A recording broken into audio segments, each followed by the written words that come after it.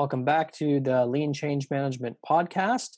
This week, I'm talking with Richard Atherton, who is one of the Lean Change Agent facilitators based in London in the UK. Welcome, Richard. Welcome. Hello. Thank you for having me. Great. You want to tell the audience a little bit about yourself? Yes, I'm Richard Atherton. I'm a management coach, and I have been involved in the Lean Agile communities. Wow, since 2000, since just after Extreme Programming was first written, before Scrum was, the book on Scrum was even written. So I've been around Agile for a long time. First of all, with software teams, and more latterly, taking Agile out of the software engine area and into other teams. More conversations with leadership teams around some of the principles. Yeah, that's where I'm at the moment. Great. So we met in Hamburg in 2014. So you were one of the first guinea pigs for the very, very early workshop. And I don't know if you remember the image when we did the blast radius exercise. I still use that image in some of the courses, and I show people. And I say, well, if you look at this image, it kind of looks like a big mess of spaghetti, but it meant something at the time. And I bet you if I showed that to Richard again, he would immediately be able to remember the dynamics in that image. So that is absolutely right. And I got a lot of insight out of that mess, out of that spaghetti. Yeah, that's right. Yeah. It was the web of my client knot at the time. Yeah. So how did you originally get introduced to these ideas? How did you hear about Lean Change, and what attracted you to it? That's a great question. I was embarking on running a change program for a client, right? I was the program manager, and they wanted to run it agile. And I'm like, okay, well, how does one go about that, right? I was looking for I got all of the principles, but I'm like, how do you apply all this to a change program? That's something that's new, certainly to apply it in its entirety to a change program. And started Googling agile change, and came across Lean Change Management, and I came across your book, and I was like, this is it. Yeah, this is the book that needed to have been written. Kind of inhaled that book. I must have read it in like an evening. I just blasted through it, loved it. Immediately was like, when's the next course? Found out you're in Hamburg. I was like, right, I'm going to Germany. That's it. It was just perfect timing. I was just kicking off with this program, looking for some form of guidance. I was really excited that the client wanted to run it in an agile way, and so it was just absolutely the right time. Yeah, great book. So I know you've done some of your own workshops and speaking, and you've tried some of these ideas out in the wild. What are some of the wins that you've had personally or with your clients? I think if I was to sum it up, it's effectiveness, right? And we can talk about specific wins, and maybe I can get into some of the detail. But yeah, in a nutshell, it's effectiveness. When, in the same way that software teams, I say back in the late 90s and early 2000s, started to find that using some of these principles was just a better way to build software and a better way to work as a team. It absolutely proves to be the same when applied consistently and coming from the right place. As far as I can see, in pretty much all complex work and all knowledge work, and change management or change leadership is absolutely in that camp. So It just works better than traditional forms of organizing humans around complex stuff. Yeah. I find there's always an interesting approach from either people coming from an agile background or from a change background. Is agile folks tend to just see it and inherently work that way anyway, and they're just missing the overall wrapper. So they get the values, they get the principles, the iterative nature, they know how to apply the stuff outside of software. It's almost like trying to convince other people in the organization who might be new to agile that there's kind of a different way. So when I see change people that I talk to at either conferences or that come to workshops, is they want to intentionally figure out what is the agile process that we apply to change. So it's interesting coming from the two different sides, because it's such a diverse audience. Do you see any challenges to either selling this idea or selling a different way to approach change, and where do you see people kind of getting stuck? Okay, so there's probably two aspects to that question. So there's the selling, and then there's where do people get stuck. I think the selling is is the baggage that the agile term can come with, right? I mean, people have had experiences of failed software projects, and often people might blame the fact that people have been agile and that's been the problem. So it can come with baggage, or sometimes people can feel like, oh, it's the developers running the show and people and stuff not being in control. And so where people have had bad experiences with that agile, and if this approach gets tagged with that can be a problem from a selling perspective. The lean word is less loaded. I think people, in my experience, generally have less negative connotations with the word lean. But then again, it can be seen as something that applies to manufacturing, and that's good for making cars. But what about transforming a modern or a media organization in the case of where I've been working? So sometimes the language can be problematic, and so I think from my perspective, it's actually about attempting to lead less on not trying to use it as a sales tool, actually. Yeah. And really come back to basics. What's the problem they're trying to solve? What are the outcomes they're looking for? As much as possible, articulating the approach in their own language, and everything back to the problem that's the client's seeking to solve. And almost the lean and the agile stuff might go in an appendix. So Yeah, it's been around for so long now that I guess you could call them the late majority that are latching onto these agile ideas. There's so much information out there about how it's not the developers running the show, and it's not a random set of things that people just sort of run off and do whatever they want, that it's a disciplined set of practices. But we're still running up against those myths, because the patterns seem to be the same. Well, we don't document stuff, we don't plan, we don't do any of these types of things. So sometimes the agile word might get you in a little bit of trouble. So as far as sticking points, where do you see people getting stuck with some of these ideas? So the first up is this concept of even a lightweight plan can be problematic. So even if you say, well, the way that we're going to work is iterative, and this is feedback driven, and we're going to take a bite-sized chunk at a time, and we're going to plan, perhaps, we organized our change effort into sprints for certain parts of what we were doing. We would run it as a 2-week sprint, and that, for certain stakeholders in certain contexts, saying to them, we don't have a detailed plan over the next 6 to 9 months or whatever it is they need it for. We can't tell you exactly how much this is going to cost. We've not planned out all the resources for the next 1 to 2 years. Those are real sticking points, and it's a real problem for people, because they have boxes on forms that they need to write that stuff in, and if you don't give it to them, you've given them a problem, right? So that's a real challenge, and accepting that, I think, is really the thing that I've learned is just accepting that people are in that paradigm, and there's nothing wrong, there's nothing to fix.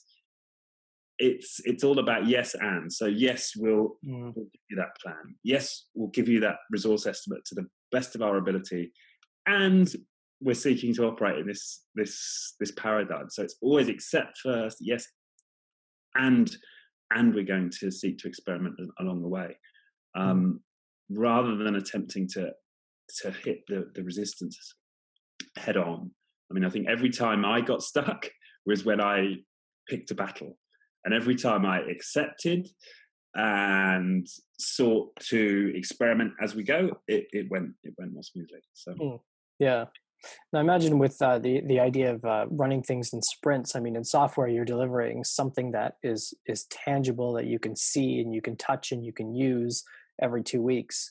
But when you're using sprints for change, what do you show at the end of the 2 weeks? So were you doing some of the regular Scrum style ceremonies that every 2 weeks there was a quote unquote demo? Exactly that, Jason. So we would have a show and tell. So we would have what we called an internal show and tell, which was just of the change team. And sometimes we'd invited guests, right, where there were particular stakeholders with an interest.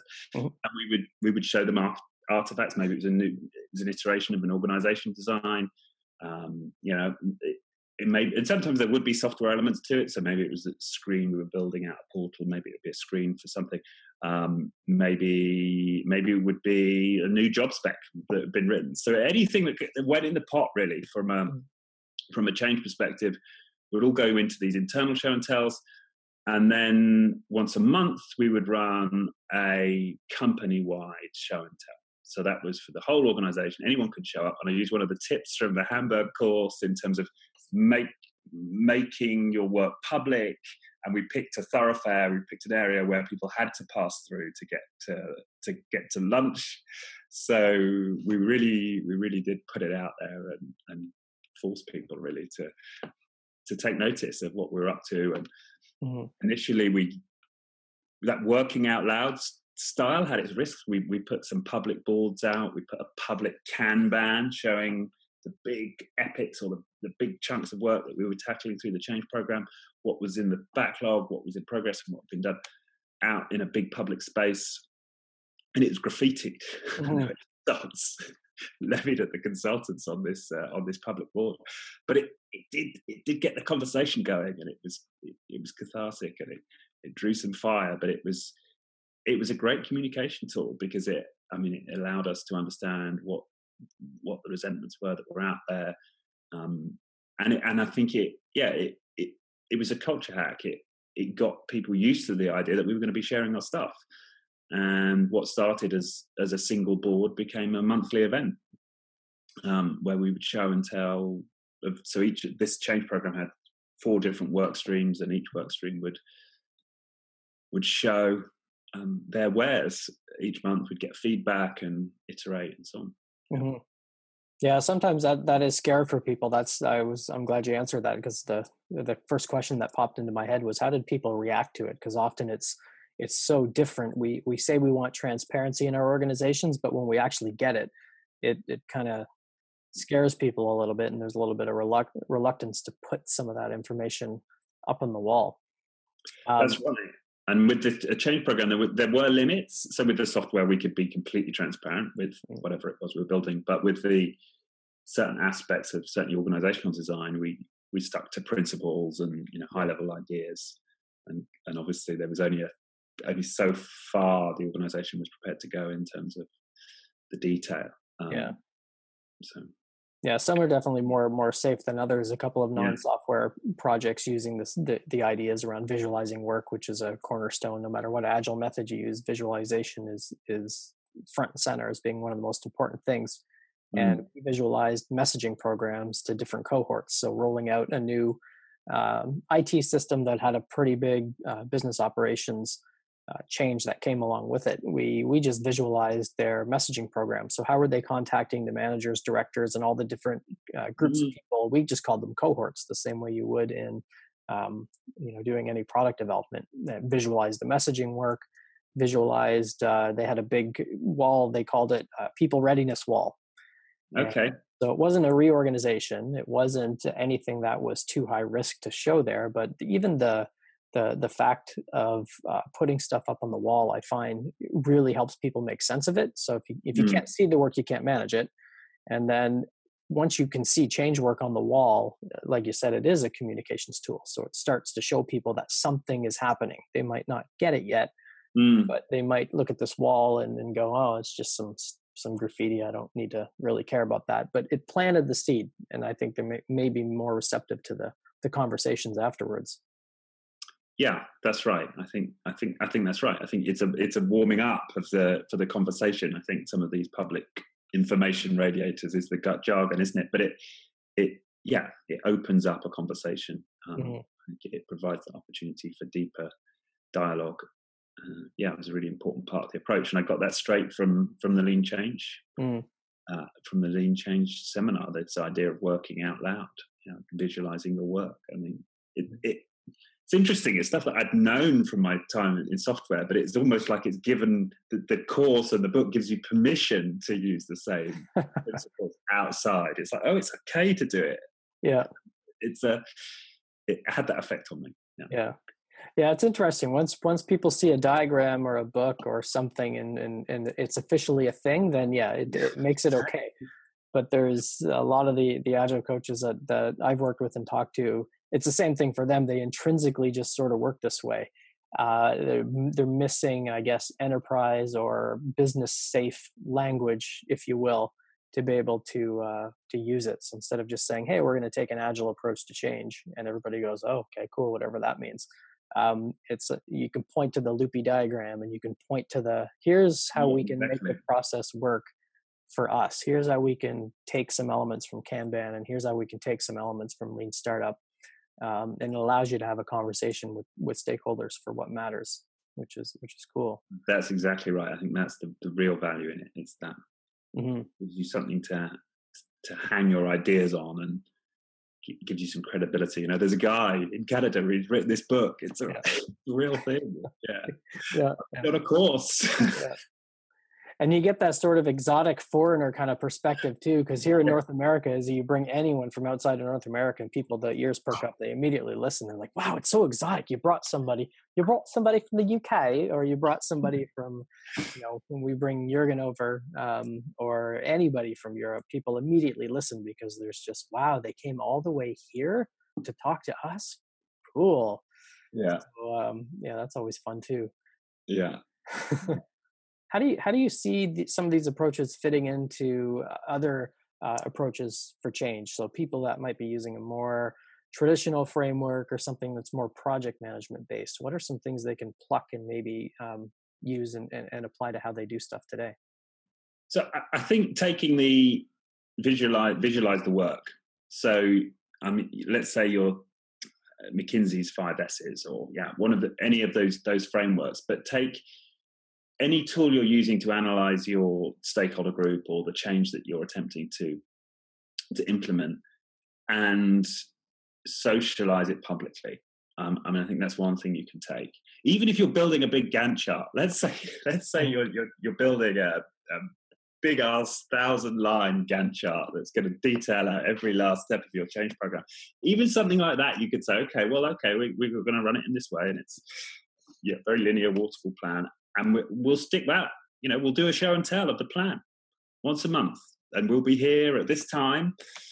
It's a lean coffee. And we'll take your questions on the plan. And we'll run through them lean coffee style, one topic at a time. And we'll socialize what we're doing that way. Mm-hmm. Or perhaps you've got an organizational chart and a bunch of job specs, and it's all been detailed out. Again, turn them into posters. Find an area to display them. Take the metrics. Maybe you've got percentage completes against a Gantt chart, and you want to communicate that, or take the metrics out of your plan and socialize those in some way. So I certainly think that there are principles that you can take one could take from lean change and apply them to any other paradigm that you're working with. I had someone come through a course once that said, putting lean in front of change management is just a bunch of marketing nonsense. And I went, well, it kind of is, because when you hear that word lean, your brain starts to think about reducing waste and thinning things out and MVPs and doing the minimal amount of planning as possible. So I think it creates a trigger for some people that if they're being asked for the plan, they'll sit in their cube or their office for weeks or sometimes even months coming up with the perfect plan, when they can think about, well, what's the simplest thing I could do to move it forward? And lean coffee is always been a favorite technique of mine, because we talk a lot about how are we going to communicate the change and where's our comms plan, but in the traditional sense, it's always push-based. It's always a one-way message. So we use a bit of the lean thinking to shift towards dialogue versus communication. And that's things like, I worked in one large organization where they called them coffee corners, and they would have the executives come in and talk to 20 to 25 people. Doesn't matter where they are in the hierarchy. It was just open forums. but it was open forums. That was the point. The questions weren't seeded by the change people, which I see happens because we want safety. So we need to curate the questions and make sure the stakeholders are prepared and make sure that they never say, I don't know, because we can't do that, right? They have to always know. And these guys really used some of the ideas to take a totally different stance, which is, we know that we don't know. So we're not going to say that we do. And they used the Lean Coffee replaced some of the other push-based type of communication. Right. Yeah. Yeah, that makes a lot of sense. Yeah. Mm-hmm. And I think I've heard you spoke about that before. And you mentioned how it was important to have the senior leaders in the coffee, but as very much as a participant, right? Not as not as fronting that. Is that right? There was a nuance there to how you set it up. Yes, it has to be, the status has to be reduced somehow. And by status, I'm taking the idea from David Rock's SCARF model, where status could be a difference in title. So if you're a junior developer and you're in a coffee corner with the CEO, you might not want to speak up. So this particular CEO would pull questions out of people. The sense to say, it feels like something's being held back here. I want the real story. Like, how can I make this, how can I squash that status differential and make it safe for people to actually speak up? And that's really that's the open, honest dialogue that Cotter talks about with his step number 1, which is urgency. I think we end up taking those 8 steps as 8 steps. So we've created the urgency, and now we'll move on to step 2. Yeah, that's right. It's kind of perpetual through the conversations. Yeah. That's interesting. Well, and I think that the sprint setup that we used in Change did help to perpetuate a sense of urgency, because the next deadline is always 2 weeks away. So that helped. For a program that was 2 to 3 years long. Mm-hmm. Yeah. Did you find there were some things that were too big to be done in a couple of weeks? How did you split those? Like, a software team would take an epic and they would break it down into small features, small user stories, and show a minimal progress. But for some of these big things, how did you approach dealing with those in sprints? Well, I think it was a great discipline. I mean, because if you, let's say, target operating model, which is clearly a new target operating model, that was one of the things we needed to develop. Now, it's impossible to do that in 2 weeks, but having that discipline of having to produce something was really valuable. So it might be that it might be as simple as first draft of something we can talk about, 1 page sketched out, and forcing that iterative thinking was really useful in terms of productivity of the team, which takes me right back to the start in terms of just the overall win was effectiveness. And I think this program is going to be entered for an award and so on. So, it was a very successful program, and certainly much more effective than anything that they'd experienced before. But that's just one example of why it was effective, was because it forced this pace of getting something out there to talk around that was uncomfortable, but the client hadn't experienced before, and very different to this idea of we've got 6 months to produce something. But by having, we've got 2 weeks to produce an iteration, and every month we're going to be sharing something with the rest of the business, it just forced an energy that had a big difference, and served us well in the end, because midway through this program we took a big shifting course, but in order to maintain the trust of the people funding us, it was really important to show them that we'd done something.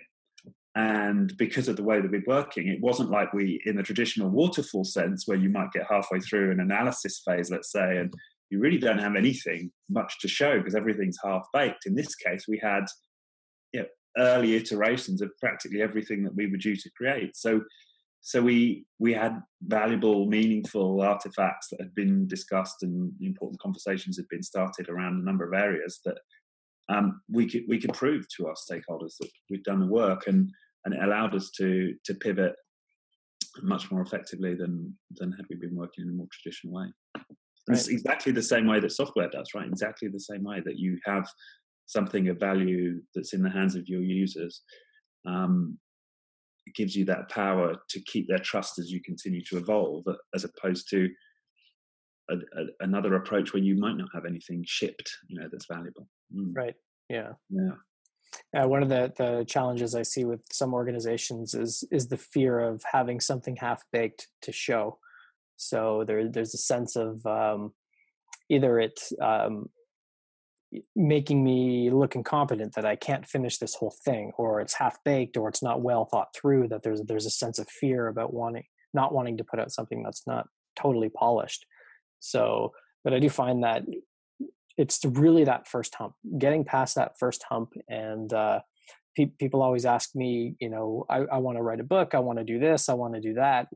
What's the first thing I should do? And I always say, publicly commit to something, because that's going to really create, especially if you get into analysis paralysis or you are a perfectionist, publicly commit. And I think doing those 2-week sprints or demos or monthly showcases, again, use language, whatever makes sense.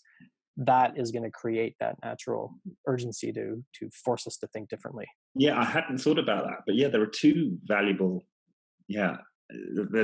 facets to that public show and tell. One is the fact you're having a public conversation, and then the second is, you're right, you're giving somebody something they know they've got to deliver for. Yeah, that's a very good point. And canvases were an important concept, actually, which came out at the Lean Change Work, and this idea that one can create a canvas for anything, and that I think it also it complements nicely this idea of working in an iterative way, because in the traditional world we go through and you've got to create, let's say, as a target operating model, as an artifact. We start with our Word document and we start with our table of contents, and maybe by the end of the first 2 weeks we've agreed what sections of our target operating model are, and we've signed off the template. That might be the traditional way of working, right? With working with the canvas, let's get the very first iteration of this thing out on one page with all of the big ideas we've got about the different aspects of, let's say, this operating model visualized. And that's the thing to deliver after 2 weeks. Now, that is a much more meaningful artifact to talk around and have a change conversation around than the table of contents of a big document that might come down the line in 6 months. So I found that is a really powerful way of working. And then, of course, it's fractal. You can keep delving down. So you might take one section of your high-level canvas and then make that a canvas in its own right, and so on. So that way of working, I think, was a really useful one. Yeah. I've had someone who wrote a story on the blog, wrote about how they use the canvases, and said, really, after you go through it the first time, the data on it doesn't change that much. So people that have a fear of, if we're going to print this canvas out and we're going to put it up in the lunchrooms and use it as a communications tool, there's another artifact to maintain.